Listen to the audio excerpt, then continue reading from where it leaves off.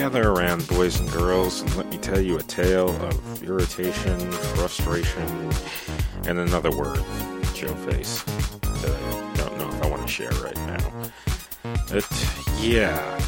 The mic quality here versus what's in today's episode versus what's in the next episode and then what's in the following. It's a mess. It's kind of all over the place. You see, I tried to upgrade, though. I didn't want to make the full-on serious business podcasting studio or, mini podcasting studio upgrade because that's well out of what I should be spending on this. It's outside of responsible spending, let's say.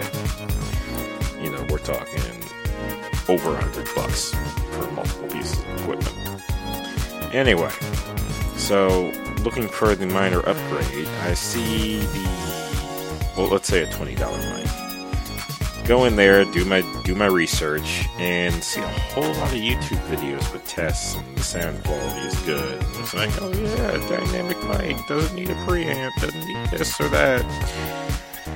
But, and I think I saw at least one video saying that, oh yeah, if you really want, to crank up your podcasting or your YouTube video thing deal, get this and this particular mixer. So, not only did I have a step 1, I had a step 2. So I get to step 1, and it is whisper quiet. You'll probably hear some of that in this episode, though I tried my damnedest to edit it out. And, yeah. And so I'm thinking, okay, maybe it just needs to hit the step 2. Maybe that's it. I'll just jump to that a little early. So I get it. So between the $20 mic and the $60 mixer, it's still whisper quiet. Turns out the piece of equipment I needed was a preamp. See, they say dynamic microphones don't need phantom power, but they're assuming in most cases if the dynamic mic isn't made for the computer, then the assumption is that it's going into an amp or something like that. Something that will provide the power needed. Something that plugs into an outlet or some shit. But when you take, a microphone not meant for the computer, get that little adapter that, makes the other end a USB, and then you plug it into the computer, chances are the computer is not going to provide enough power for the thing to work, even if it's not supposed to need phantom power. Chances are will need phantom power unless it's actively made for the computer. If it's got its own micro USB port to a USB port that goes into your computer, like your Audio Technica, your Samsung, your Knox microphones. Yeah. Those are good sort of in between steps of upgrading. And yeah. That's what I should have got, but I didn't. Point is I'm $100 in, and my microphone is still whisper quiet. So if I don't sell this thing this week, I'm just going to bite the bullet and get the preamp. And if that doesn't work, I'm just going to go out and kill somebody. Anyway, Knights and Magic. Please enjoy.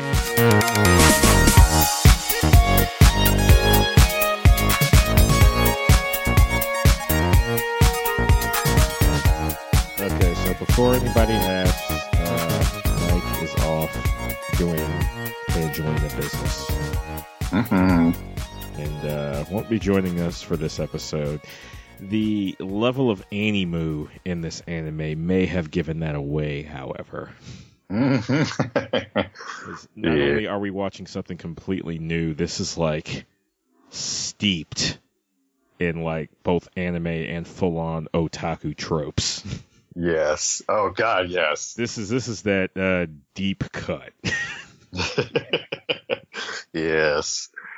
But yeah, and I'm not sure how much a surprise this will be, but Joe actually picked this show. Mm-hmm. This one is fresh off the cutting board. I believe this anime is for the summer, the summer, which is summer right now. Yeah. Summer lineup. So it's there's only 3 episodes out so far. Yeah, pretty much. There might be 4 by the time this episode comes out, but yeah. Yeah. This is definitely a fresh cut here. Just so people know, new episodes. I mean, if you after listening to us, or if you just already watched it yourself, new episodes come out every Sunday at 8 a.m., I believe. So that's when you can see new episodes of it. Mm-hmm. Yeah, like the cartoons you used to watch when you were a little kid, if you're, I guess, near or above 30. Yeah. We might be dealing with a younger crowd with this episode. Yeah.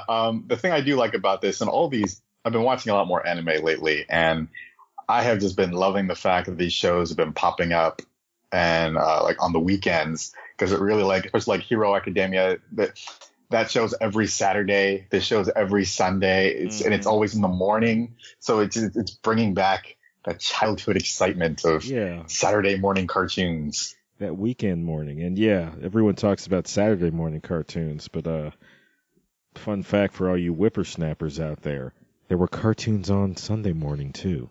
Yes, there was.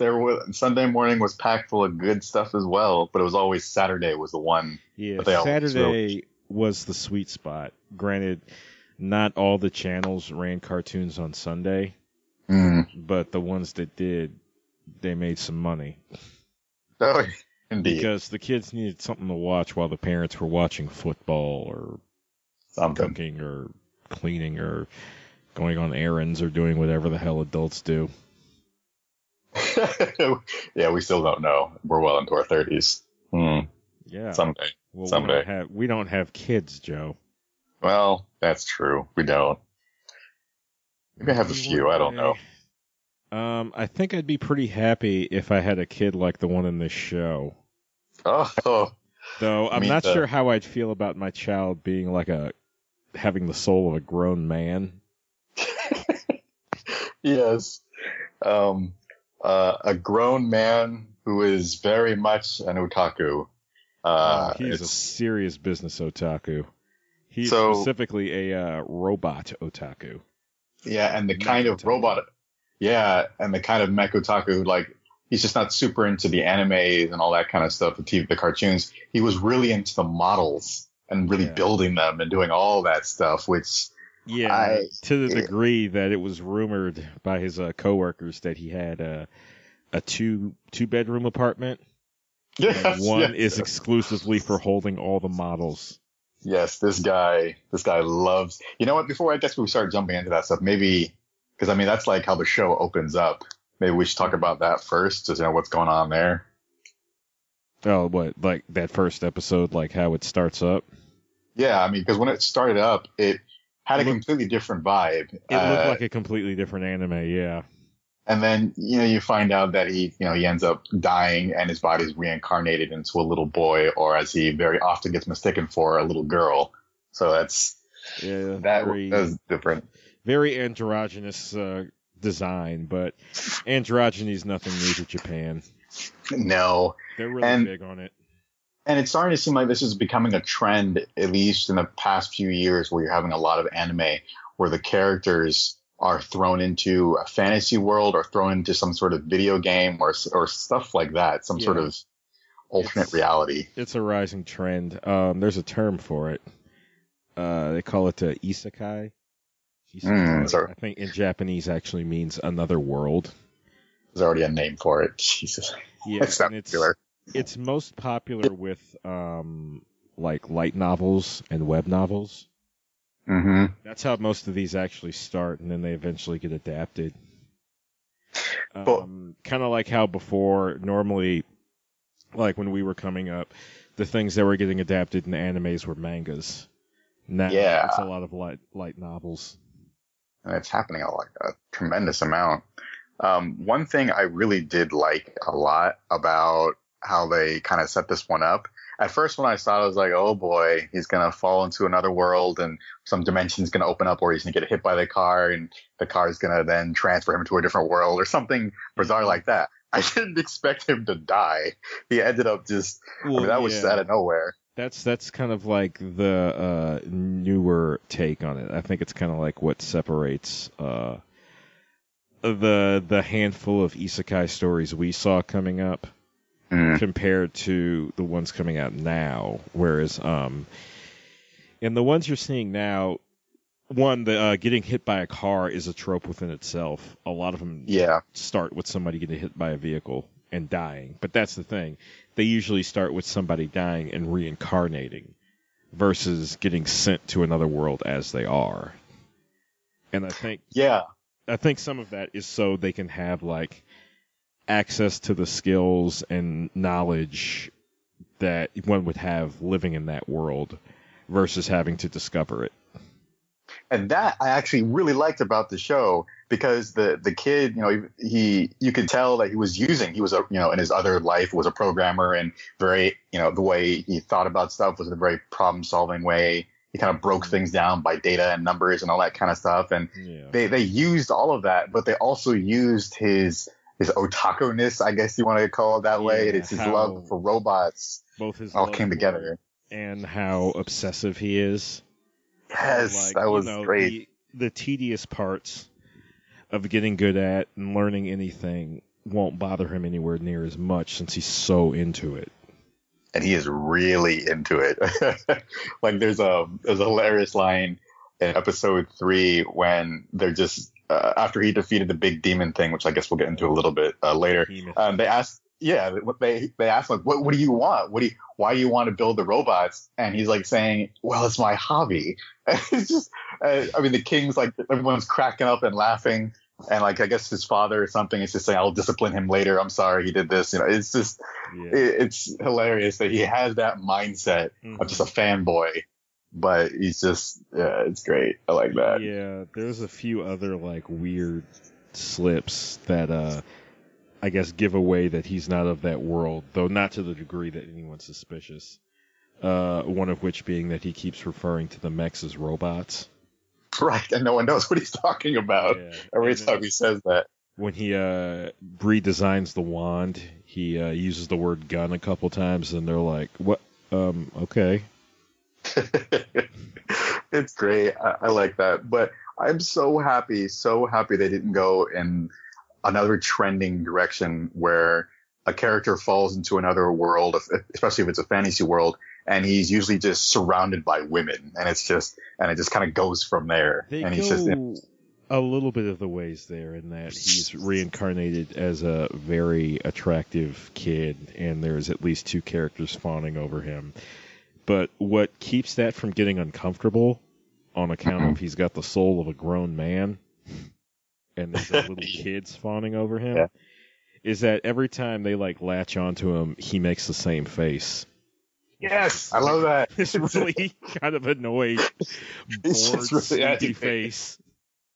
It's not pervy or anything like that, and I think his character, which I like it even more, is that he's just not the typical pervy guy. He accidentally always trips and falls on someone's cleavage or something. He really just cares about his hobby. That is it. That's all he wants. He just wants to build robots, and that's pretty much learn magic, and that's pretty much it. Yeah, he's basically reacting to this the way any otaku would, going to like a fantasy world like that. Granted, I guess the fact that he's such an otaku is meant to explain why there's no wondering about the other world, no longing or anything like that.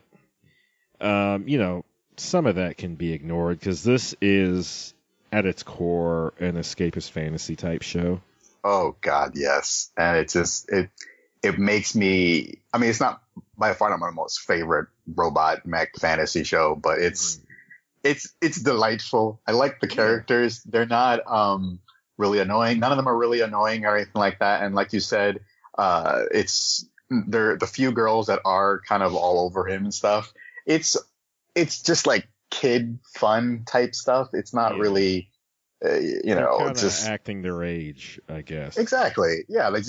They really like him because he's just so adorable, and he is. I mean, they made him look like a very cute little girl. So it's, but he never really pays attention to any of that, and he's just so, is he focused? The only time things get weird is when he expresses how much love he has for those robots. That's when things, like, I think it was in episode 3 or 2 where he's just kind of hugging the robot, and like touching and kind of just Oh, feeling yeah, all where over it. He's like, yes, it's so cold and metally. And Yes. I remember that when they when he sees the silhouette gear, Yes. which I think are my favorite robots in this show.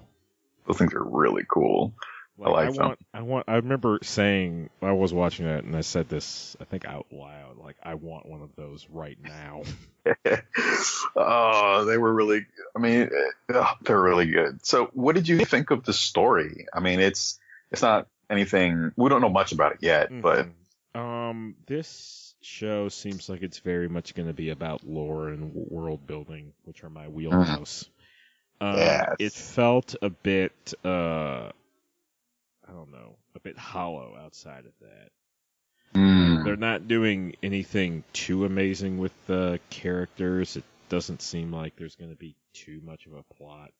Like, everything outside of the world building seems like it'll be serviceable and will, to that end, be about, like, it's a vehicle for world building, which is fine since there's a lot of shit going on in here.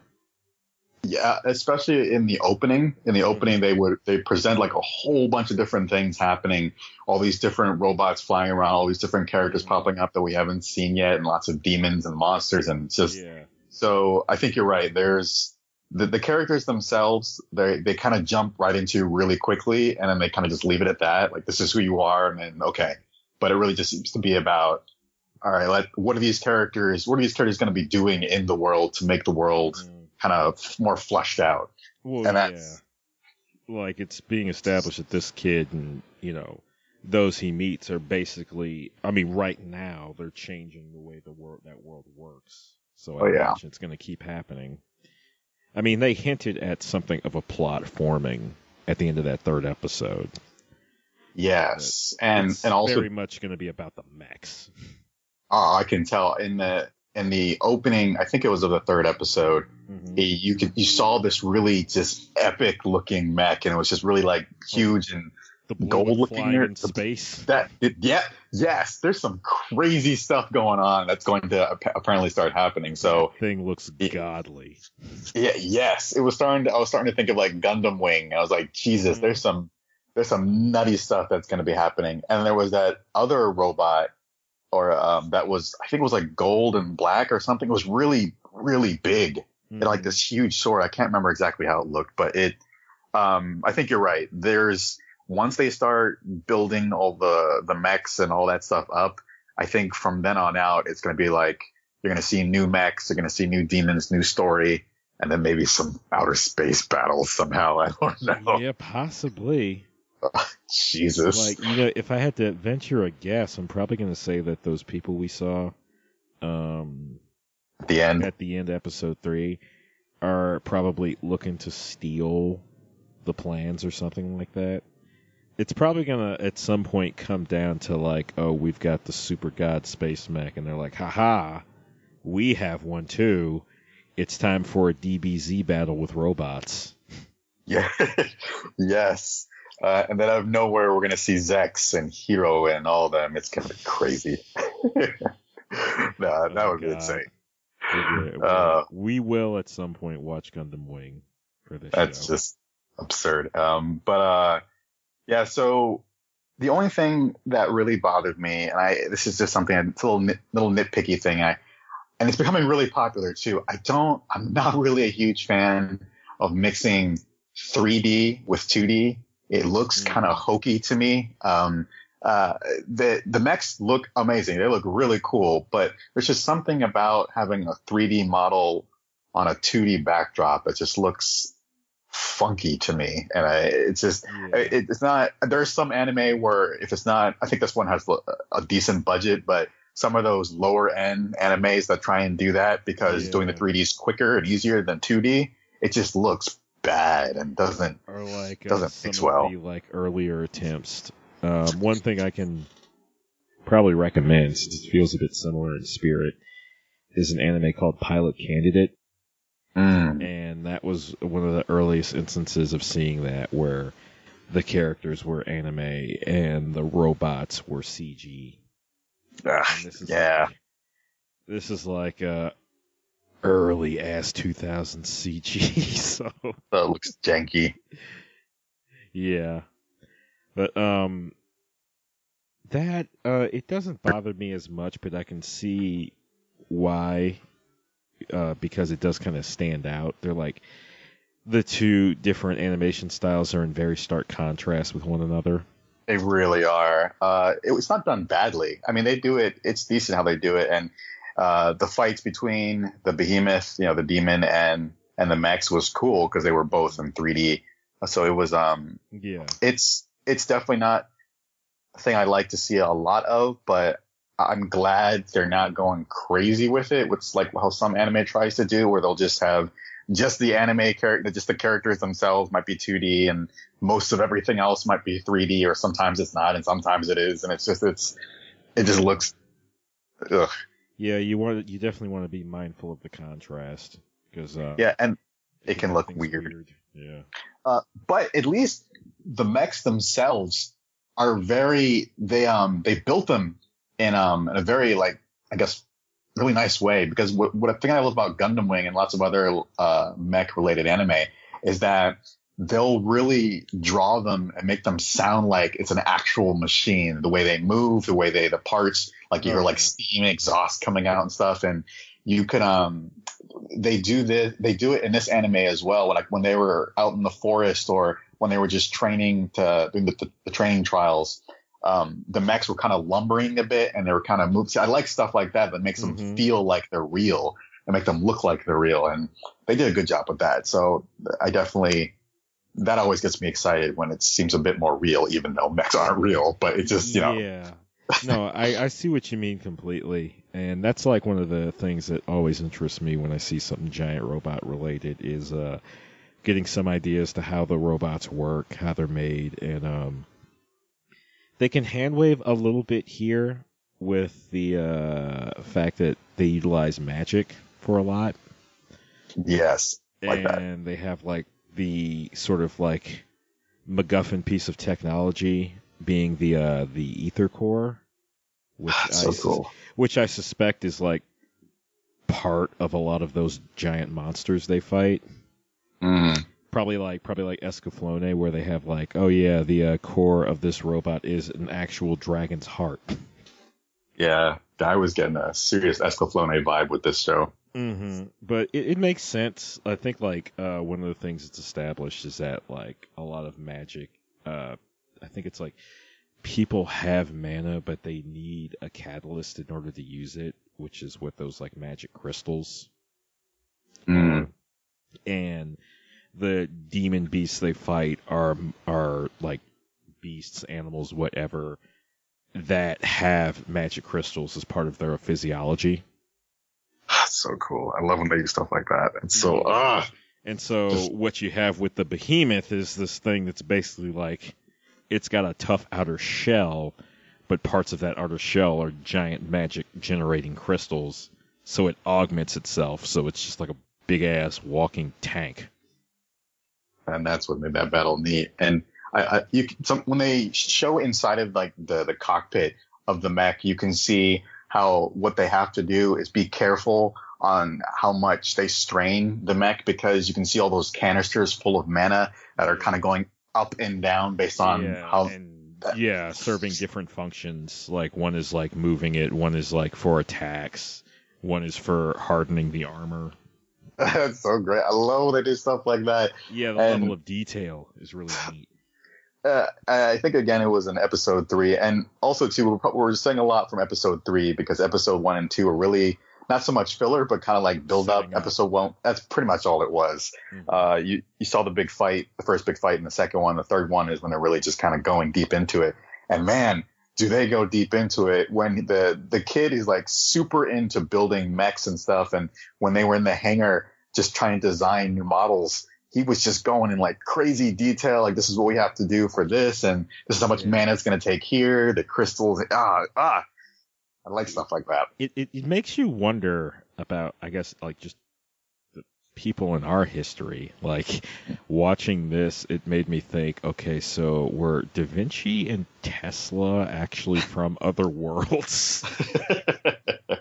Yeah. Or maybe they were from the future and got sent back. Pretty much. It's just, oh man, they do seem like sorcerers, or who knows. Yeah, well, yeah, I say that about Michio Kaku. Like that, I think that guy is actually a wizard. Like, I'm pretty sure one day I'm gonna turn on one of his lectures and he's gonna be floating around the conference hall. It's like, as you see, I am floating around on a controlled air current. That's In right. 30 years, we'll all be able to do this, but it's pretty complicated. Let's talk about force fields. Yes, and if you want a quirk as well, please follow my instructions. No. Oh, yeah.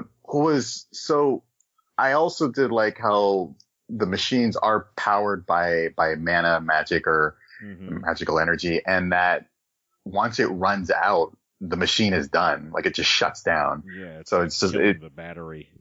Exactly. Yeah. So there's limits to these machines. Even when in episode 2, when he had kind of just reconfigured the robot so his tiny little figure could actually drive the thing. Reprogrammed it. He did. He pulled those wires, like that, I guess the controls out, and he just strapped all the wires again around his gun that he made, his mana shooting gun, and powered it. And I just like how, even though he was loving that to death, I mean, he was just laughing and screaming while the other guy behind him was just shaking. He was a little kid playing with a toy. That's all this is to him. He's just playing with toys. But when he was fighting that behemoth, and the machine was getting really stressed, and it only had so much power left, so he had to kind of like think on his feet to figure out what he could do to solve the problem. And I love situations like that where the heroes of the show have to kind of really think on their feet, and whatever tool they have only has a limited amount of power. It's kind of like the Spider-Man movies when with Tobey Maguire, where he run out of webbing and he kind of had to figure out what to do for that second, stuff like that. Or anytime with Spider-Man. Well, yeah, but it's one of the reasons why we like Hero Academia so much. Yes, that too. Yeah, it was pretty slick using the sword in the thing's eye as a lightning rod. That's nuts. Oh man. Yeah. I was gonna say something in that regard. Yeah, it does. It's one of the problems you run into with isekai stories, and I guess it's my one big critique of this show, is that the main characters tend to be huge-ass Mary Sues. And while they do explain some of, the fact that he's from another world and has the knowledge of a grown man does explain a lot of what's going on in here. His ability to use magic is because the way magic works in that world is similar to programming. I love that. It's like you're using runes as opposed to command lines. Yeah. Well, that's what he kept saying when they were in the hangar again. They kept saying, "Well, we'll just run these scripts to make everything, act this way." And it's just I think that was another one of those words that weirded people out. Yes.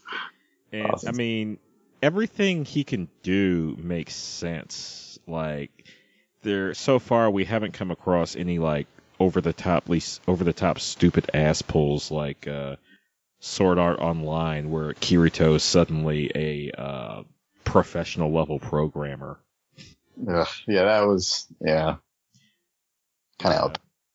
So so far, hopefully we won't run into that, but it's still kind of noticeable that this kid is super magical and cool. He can do everything correct, and he's better than everyone at everything, and he's more creative, and he can think on his feet and fight better, and he's prettier than everybody, and everybody loves him.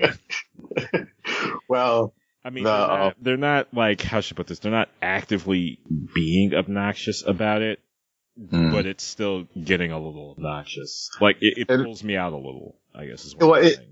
In fact, they're going the complete opposite direction, where, as you kind of mentioned earlier, the kid doesn't acknowledge the fact that he's super cute and everyone seems to love him for that, or that the fact that he's a genius, or all that he constantly reminding everyone that he's a genius. He very much is in his own little world. Yeah. He doesn't really care He's about anything else. I guess another comparison to Hero Academia. He's a lot like Deku in that sense. Yeah, that's a good one. He's True. just kind of super pumped to be there, and anyone there he thinks is cool by default. So, like, no matter how seemingly unimportant or lame you might be, if you're there with him, he's like, yeah, you're bro tier, you're cool. Yeah. Ends up making a lot of friends that way.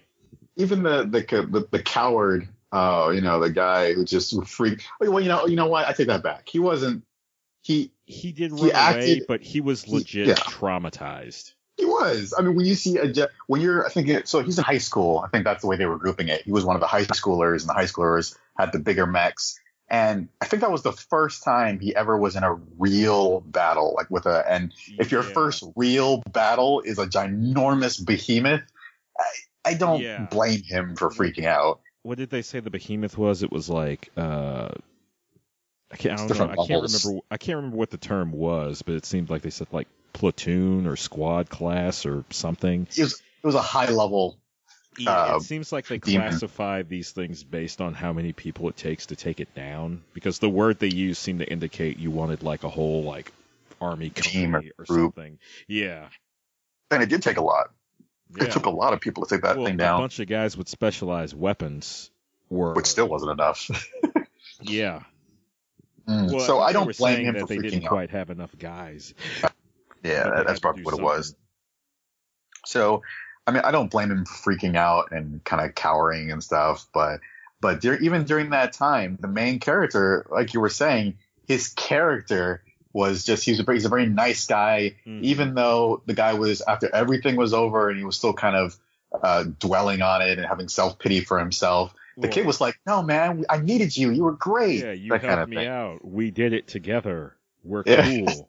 Yeah, in a situation where like a lot of other shows would kind of like harp on that guy being shat on. And the thing is him being like, in that state he was in made perfect sense. It was like a day after.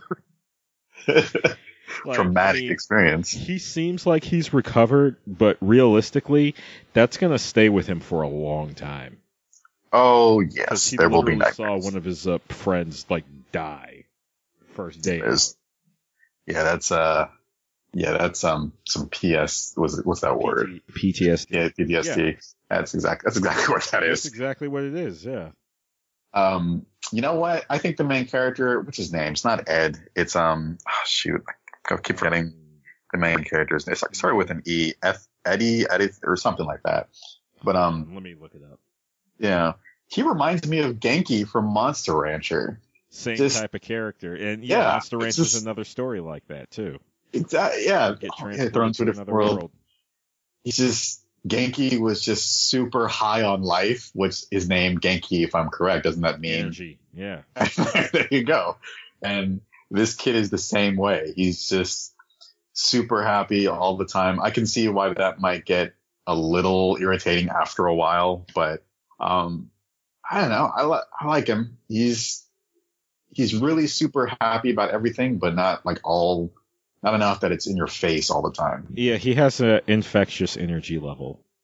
I guess they all called him Ernie. It was like Ernesty or something like that. That's what it was. I knew it started with an E or something. Yeah, it's not a very Japanese name. I know that. Well, no, this is supposed to be a very Japanese take on medieval Europe, or a world like medieval Europe. That explains it then. But about going back to the thing you were saying about how he's just this genius kid and he's able to jump on everything and understand everything. The way I see it is that even though it's all mana and magic and sorcery and learning all different techniques and stuff, it almost seems like that would equal to what programming is in our world. Yeah, they established that. I mean, none of these things, it's not like any of these things don't make sense. It's either, again, I compare it to Sword Art, where Kirito, anytime Kirito hit a point where he should have, been pushed and hit a wall, he'd manifest some skill we didn't know he had, and it was like, oh yeah, I do that, and there's not really a whole lot that goes into why. Normally these characters will have some weakness somewhere, and I guess that's the best way I can describe. I see what you describe. No, I get what you're saying. Yeah, like no, I totally get what you're saying. His skill base could have been two different characters. Like there could have been one guy who was the really good knight, really good with magic, really good with the sword. Then there could have been another character that's like the super creative guy, but he's both. Tim, and again, it's explained because he has the knowledge of a grown man who was an expert programmer and is really into this stuff. It's all explained, so it makes sense. But I can see why it still would get to you. Yeah, the issue's kind of higher tier. They're basically just using the fact that that everything that happens at World is the equivalent of programming in his in our world is his excuse for being able to hack just about every situation, so he can just figure out like in a scenario where no one else, because even in the third episode, that guy, I guess he's the mechanical engineer responsible for managing the building of everything. When the kid was telling him, this is how I was able to defeat the behemoth, I just ripped out the main control and reconfigured everything. And he said, okay, well, let's just say hypothetically you were able to somehow do that. And he didn't believe him. What person could know how to do that with their first time using a mech? No one. So it's kind of like, okay, I needed to program this game, but the operating system, I couldn't use the operating system, so I kind of like went into DOS and recreated one, and then made the game. I mean, that's what modders do. I mean, that's essentially that's all modders do. So I guess you could say he's a modder. He's just modifying everything. He's just, I mean, even, oh my God, he is a modder. Because you think about it in episode 2, no, I think it was 2. He, when he told his teacher, because he was trying to get them to bump him up to a higher level in the teaching for the magic. If I can prove to you that I can just complete this assignment well beyond anyone else, you guys will push me up. And he just, I guess, combined that low level magic with the gun he made, and it just. So it's like he's like basically modifying everything you can do in that world to do how he wants it to do it. So but I can totally see how that would get a little irritating though. Yeah, it's not that it's not done well. It's just it's too big for any story. Especially since his character is 12. Right. I mean, again, soul of a grown man, but like this 12-year-old kid is redefining everything. He is, and I believe in the first episode, right before the guy died, he was like a godlike programmer. Everyone was saying they were all just bowing down to him. He was just so good at what he did and all that stuff. And the fact that he was a crazy otaku that stored an entire room full of mech models and everything. They kind of look past. If you're good at programming, like if that keeps him with us, let him do it. Yeah. Exactly. So, I mean, they set it all up in a good way and kind of gave some excuses to why he's just so good at everything. But still, it is that little trope that, he's this tiny little character who has godlike ability and is able to push through any type of situation. Can handle every situation you're throwing at him, and he's better than everyone at everything, and he's doing things that everyone can't. And everyone likes him, and he's super cool and handsome and slick and this and that. Really, the only flaw the character has right now, outside of being an obsessive otaku, is that he's short. Yes. And again, he's 12. But I think even for being 12. Because his friends are around his same age, so he is just short though. He is short. Shorter. He does appear to be shorter than average. Yeah, and it's the same height as the girl, and they keep making jokes about that. Yeah, that's why he can't get. Part of why everybody, that's why he can't pilot a mech, and 2, that's why everybody thinks he's a girl too. Jesus. I think that's why he ended up making those in the third episode, those other suits, which I thought were so cool. The silhouette gears Which yes, I know. I that's see why you my want those. shit right there. All they need is a helmet. Yeah. I did like how the guy who was the coward in the beginning was just so full of energy and excited when he had the gear on. He's just running around, and Well, he's just he did get tired playing tag with the kids, though. when they were running away, like he was behind, kind of slowly. Like just, but that was funny. That did stand out too, because they established that those three kids are like mana monsters, since they've been using magic since they were little. Yes, And yeah. It does say something that he could keep up with them at all, and it seemed like he was saying that his thing was more mana control than raw ass amounts of mana in and of itself. Now, my question is, with the mana, is it mana that they load up inside of the mech, or is this mana that's coming from them? Like, how is it? I think based on the idea of the ether core, I think it's both. Okay. I think the core probably produces the lion's share of the mana, but they use mana in turn to operate certain systems, and can probably augment it with their own. Because I remember the team, I guess the captain of the Knights or something, when he was trying on the gear and he was telling the kid, can you please make this less complicated? It's so hard to use and it uses up so much mana. That's what started making me think, well, this suit's there's not a lot going on with this suit like the other mechs. So maybe it is, and he looked exhausted, so maybe it is taking... Well, yeah, he does specifically ask, is there some way we can put an ether core in this? Okay, so it's from both. Which is why I think in the case of the Silhouette Knights, like the big mechs, there's an ether core, whereas the Silhouette gears just go on the person's individual mana. And I can make sense of that considering it's a bit smaller. I imagine it's still really heavy. Yes, and those kids have so much energy. They were just jumping around everywhere, so I'm guessing they're probably going to be okay. And also too, when you saw in the opening, or was it the ending? I can't remember. It seems like from here on out, the normal knights are going to be using the big mechs, but then the kid and his other friends, they're all going to be using the gears. That's what it looked like. That's pretty cool. I imagine as time goes on in that world, the gears are going to be like foot soldiers / like small skirmish guys. Yeah. And then either that or they're going to be training units. But it seems like they're going to get regular use, which is cool. That's going to make for some very interesting battles. So that's what I'm really curious to see where this is going to go. Clearly they're going to be making really interesting new mechs and gears and all that cool stuff. But storyline wise, is it going to be the typical thing where there's another kingdom that steals the plans of this kingdom because their tech is better and then they want to defeat them and so on and so forth? Or is it going to be something a bit bigger, like something like why? Yeah. I imagine there's probably going to be some stuff involving another kingdom and skirmishes. I'm kind of hoping more the direction of some sort of like sentient threat within the whole demon beast thing. Yes, I want to see more of that. There's like a sentient, like maybe there's like a tribe of humanoid demons that are like utilizing these guys or something. I'd like to see that.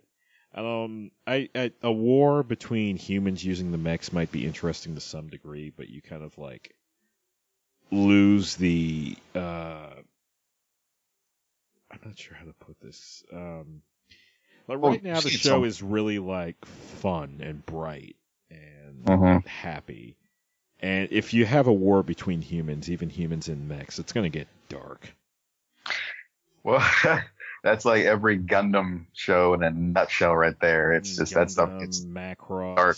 Most giant robots, Robotech, yeah, all that stuff. Yeah, most of them they're about war, and war is fucking brutal. About war, politics, so much politics. War, politics, culture, PTSD. It's heavy stuff, and I guess one of the refreshing elements of this is how light it is. I am really happy about that.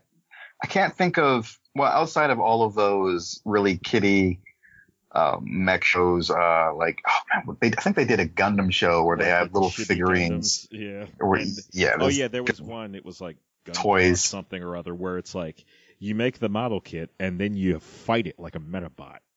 That's right.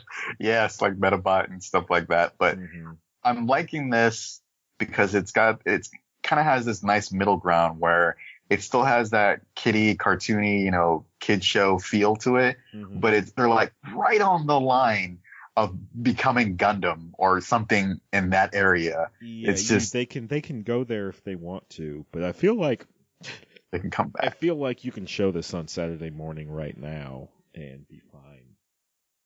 That would be great. Yeah, I could totally see this being that kind of show. Something I could see it on Toonami what Toonami puts on. They seem to be more into like serious stuff. I'd say this might be a bit light for. I mean, Toonami can. This would be a bit light for Toonami. Well, Toonami now with that midnight time slot. I'd say you're safer showing this during the day. Even when it gets heavier, maybe like put it in the afternoon time slot, like the after school time, kind of like old school Toonami, where it came on at like 3 and ran till like 5 or 7 or something.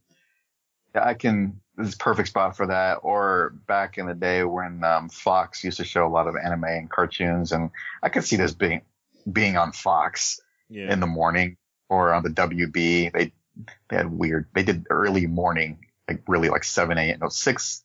It was usually they showed Dragon Ball Z. I remember at 6:30 to like 7. It was super early in the morning. I was always late for school. That's fine though. Yeah, but yeah, especially fucking where me and you met. Yeah, being late for school was a blessing at that place. Yes. I had math first thing too. Screw that place. Oh well, we'll probably keep watching this. I don't know how many episodes. I didn't look up how many episodes this is. This is a short one, or if this is a long one. I'm not sure. It'll probably be an off and on thing. I don't know how psyched Mike would be for this. No, I don't. This is probably one of those animes that I'm just gonna watch, kind of on the side. Well, one thing something I've been wanting to try, and maybe me and you can try it at some point, is to like do an episode about an entire series versus 3 episodes. Yeah. So maybe we can just kind of keep this close to the chest, and like when we finish it, next time Mike's got some stuff to do, we can do something about the whole of the series. I would be more than happy to do that, because this is probably a show I might probably just watch on a weekly basis because it comes out every Sunday. But I think I will too.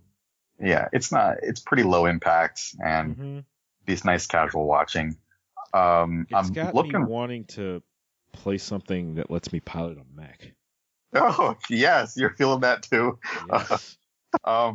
My favorite Gundam game, it's really old. It was on a PlayStation. It was Gundam Wing Journey to Jaburo. I remember that. Game was super fun. I really enjoyed that game a lot. I remember I used to kill with the gun cannon. Yes. Fight all the... Oh, it's good stuff. So I'm looking here, and it's because it just started airing. Usually they'll give you like a set amount of episodes, but I guess there's no... Yeah, they're not telling you how many episodes this is going to be. I have a feeling the show is going to be like a 25 episode thing. It doesn't seem like a 13 or 12 episode. Because usually they'll say, like, animelist.net is where I would look. And usually they'll say. I'm not seeing anything at the moment. I won't trip on it too much. I guess we'll find out sooner or later. Yeah, but I do not see this being a 12 or 13 episode show. It just doesn't. They're building up to too much that I don't think they could get through all of it within 12 episodes. I'm also feeling a season 2 here. I don't know. It's just the beginning I don't know. It's got like a 7 out of 10, which is usually meaning it's just, it's average, but it seems casual enough and the characters are likable enough that it may come back. I have a feeling it might come back, but I guess we'll see. More. I'd be down too. I like this world so far. Really looking at it just makes me wish there was like a. Yes, and I bet you there's going to be a game probably next year. Well, I hope it's like a lot of these things. You won't find a video game for it, even though they're just kind of like asking to get adapted. Like, Sword Art Online. There's so many of those now. There's a couple of them, but none of them really seem like the game anyone wanted. No. I mean, they did like ones for .hack, but like, well, it's not quite an isekai story, but I'm still surprised there's no Batoon game. Yeah, why isn't there? It's a good question. Yeah, it's literally based on the video game. And the game it's based on seems like it'd be a really fun game. Yeah, it seems like an easy adaptation, but I don't know. Maybe some of those bombs would be hard to program, I guess. No, it wouldn't. I don't know why there's not a game. That's ridiculous. Yeah. That's a good point. You have like robot, I guess exoskeleton suits. I don't know exactly what they were wearing, but yeah, like powered armor. Powered armor. That's what it is, pretty much. And he's just going around blowing up people in an online world. So there's really not much going on there. And there's a lot of drama and icky, pervy, old, fat men. But besides that, it's great stuff. Yeah, anything you want to say about this show before we get to recommendations? I'm looking forward to seeing where they go with this. They we talked about it a little bit already, but at the end of episode 3, they hinted at something starting to happen, and it'll probably kick in, I would imagine, around episode, probably like close to 7 or 8, when things really start to ramp up, I bet. But I want to know the direction they're going to go with this. The mechs already look amazing. They won me over with that stuff, especially when they showed the gears. I immediately said, I want that. Give me that now. So I'm excited. I'm excited to see where they go with this. And I hope they go in a good direction with it and really build it up to something really huge. I mean, Jesus, they had one floating in space. There's gonna be some crazy stuff that's gonna happen. Space, you can't take it back. No, that's right. That's right. Once you show us a mech in space, you need to continue. Especially a medieval mech in space. That's why it stands out. God, yes. A mech in space shouldn't be that unusual, but this is like medieval fantasy mech. If you show us space dragons, I'm done. I'm done. Talk about space dragons. I got something that has space dragons in it, and I don't want anyone to take it from me. Okay. All right. No space dragons. Space goblins. Yeah. Either way. You wait for me to do the space dragon first. I won't say you ripped me off.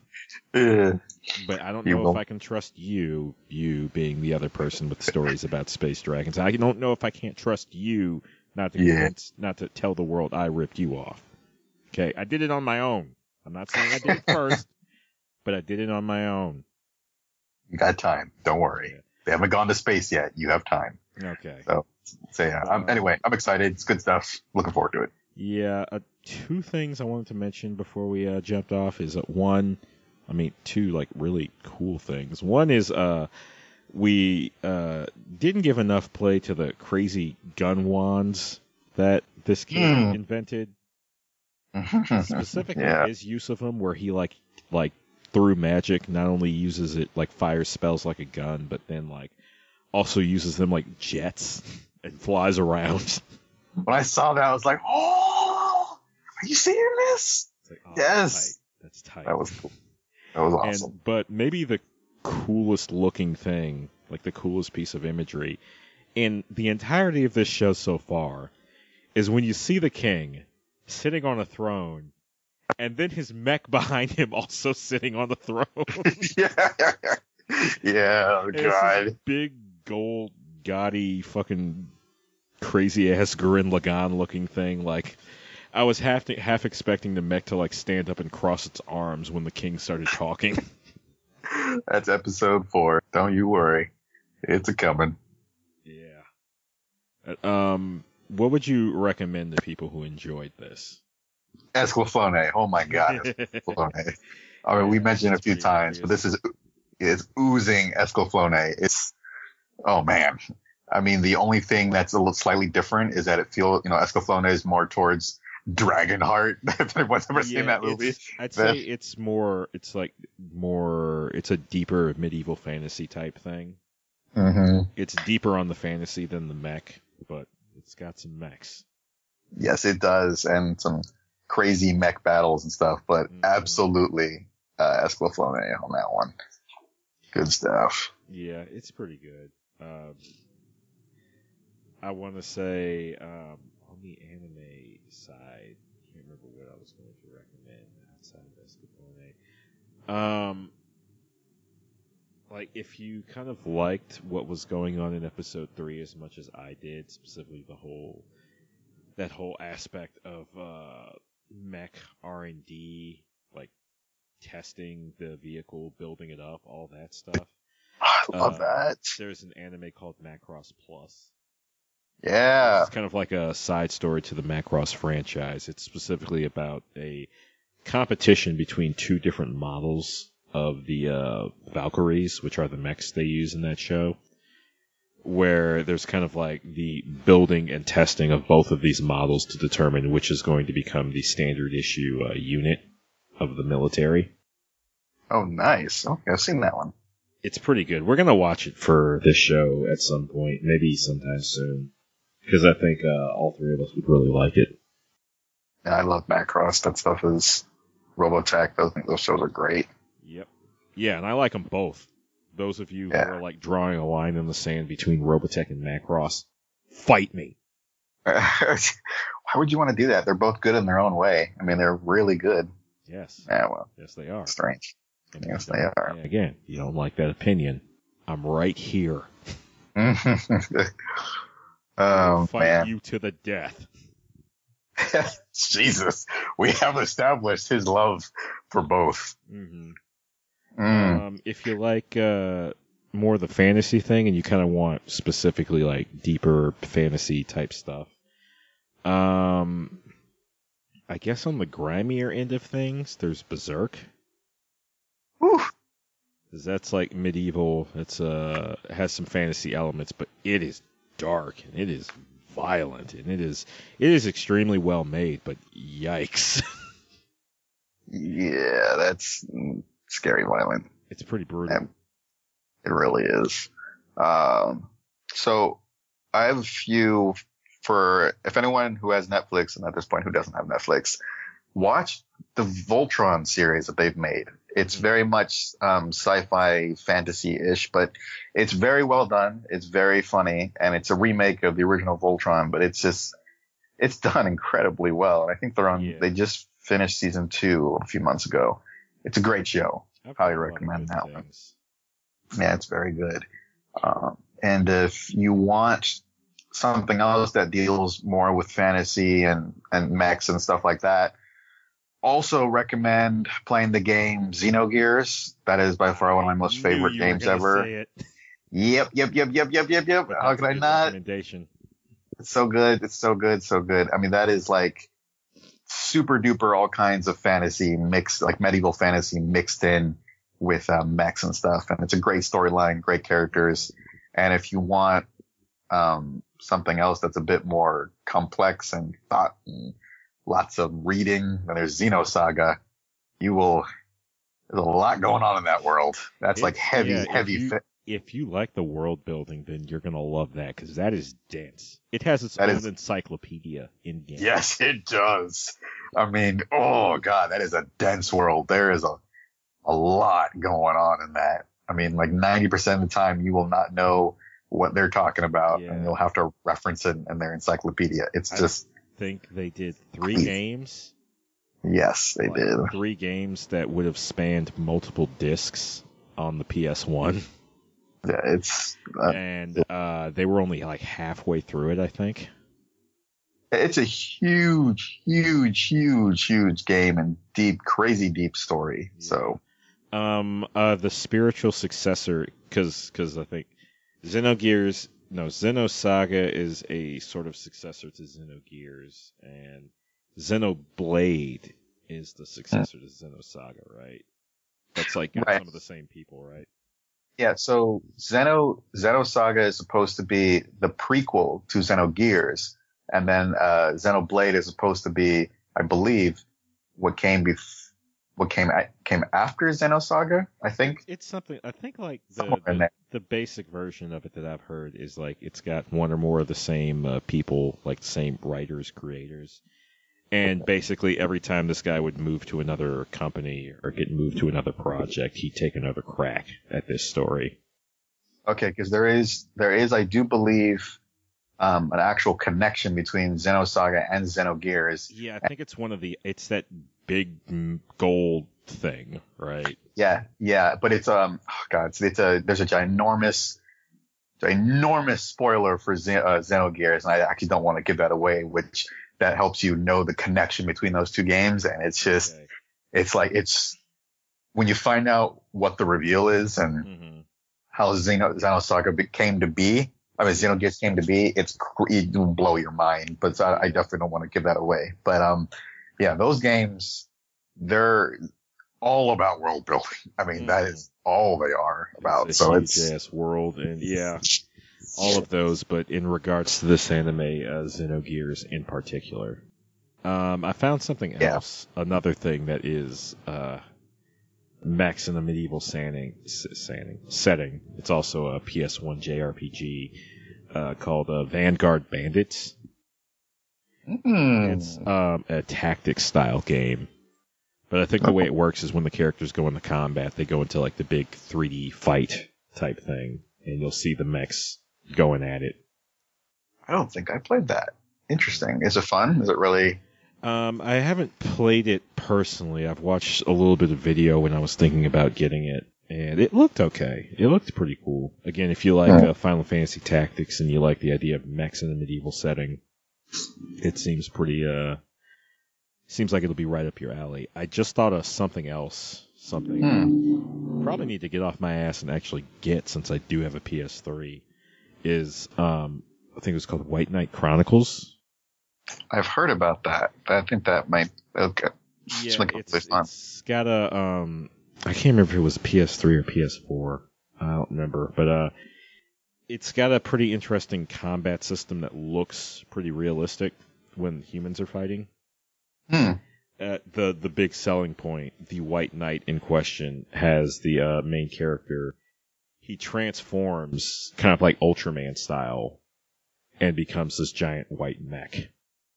What? Okay, I might need to check that out. Like giant robots and maybe like other giant mech type guys. Okay, that's all I need. That's you won me over with the word mech, so we're fine. Yeah. I'm good. One more game. This one's really old, and I think it's like it's available as like on the phone, based on how simple it is. I think it came out in 93, 94, called Vi. Vi. It was originally a Sega CD game. How's it spelled? VAY. VAY. Okay. It was one of the early things localized by Working Designs.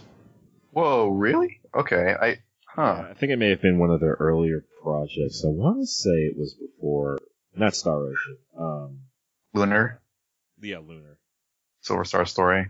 Lunar Silver Star Story came out first. The sequel was the Blue. Yeah. Yeah. Around the same time, I think they control pretty similarly.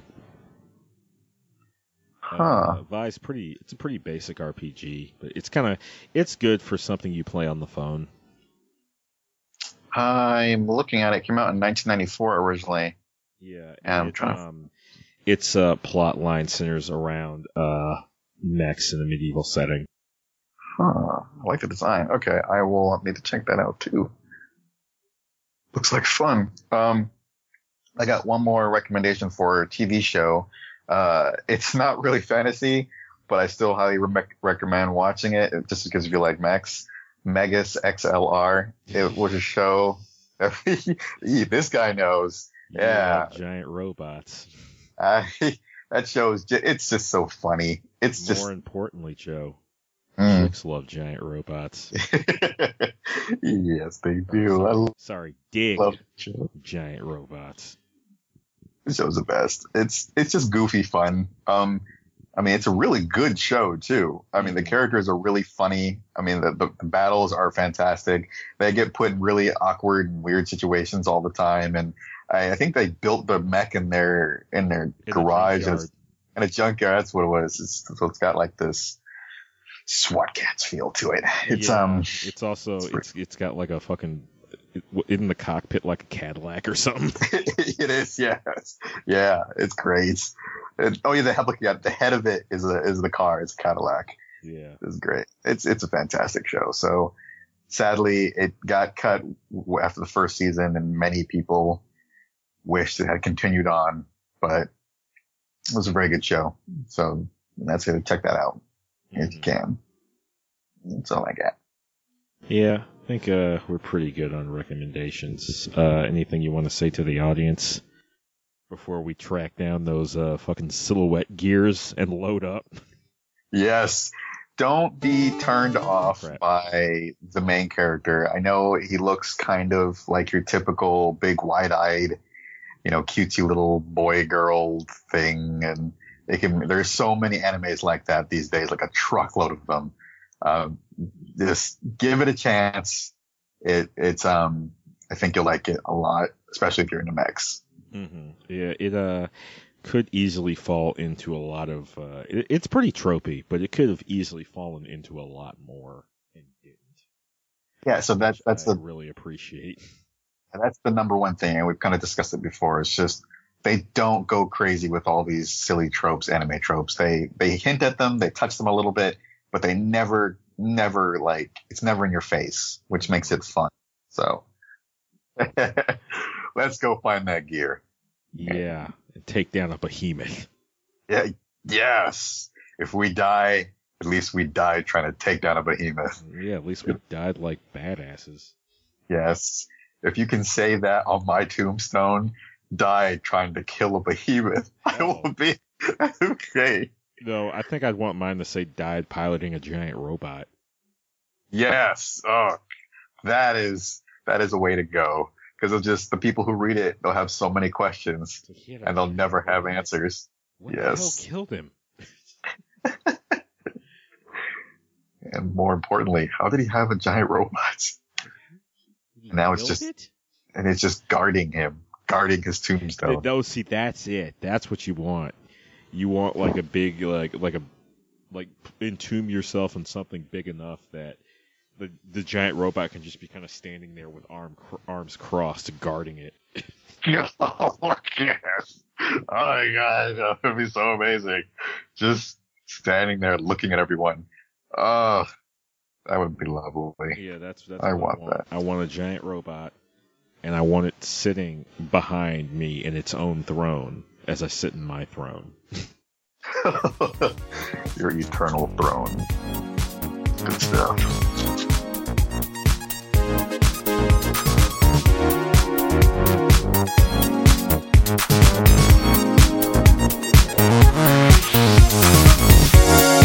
The opening and closing theme is Synthetic Highway. Please check out its creator Submorphine at soundcloud.com/submorphine. That should be -MORPHINE. The preview theme /promo theme is Anime Raku. Please check out its creator at facebook.com/Squarion, SQUARION. Also check out Squarion's Flash Project, Project Stick, at facebook.com/Project Stick. For old episodes and new episodes as they come out, please subscribe to us on soundcloud.com/HeyListenRadio. You can also subscribe to us on Facebook at facebook.com/HeyListenRadio, on Twitter at HeyListenRadio, or through Android, iTunes, or Google Play. If you want to talk to the hosts individually, I'm on Twitter at OtakuConnect. Joe is on Twitter at MAGP Returns, and Mike is on Twitter at Hyper90s.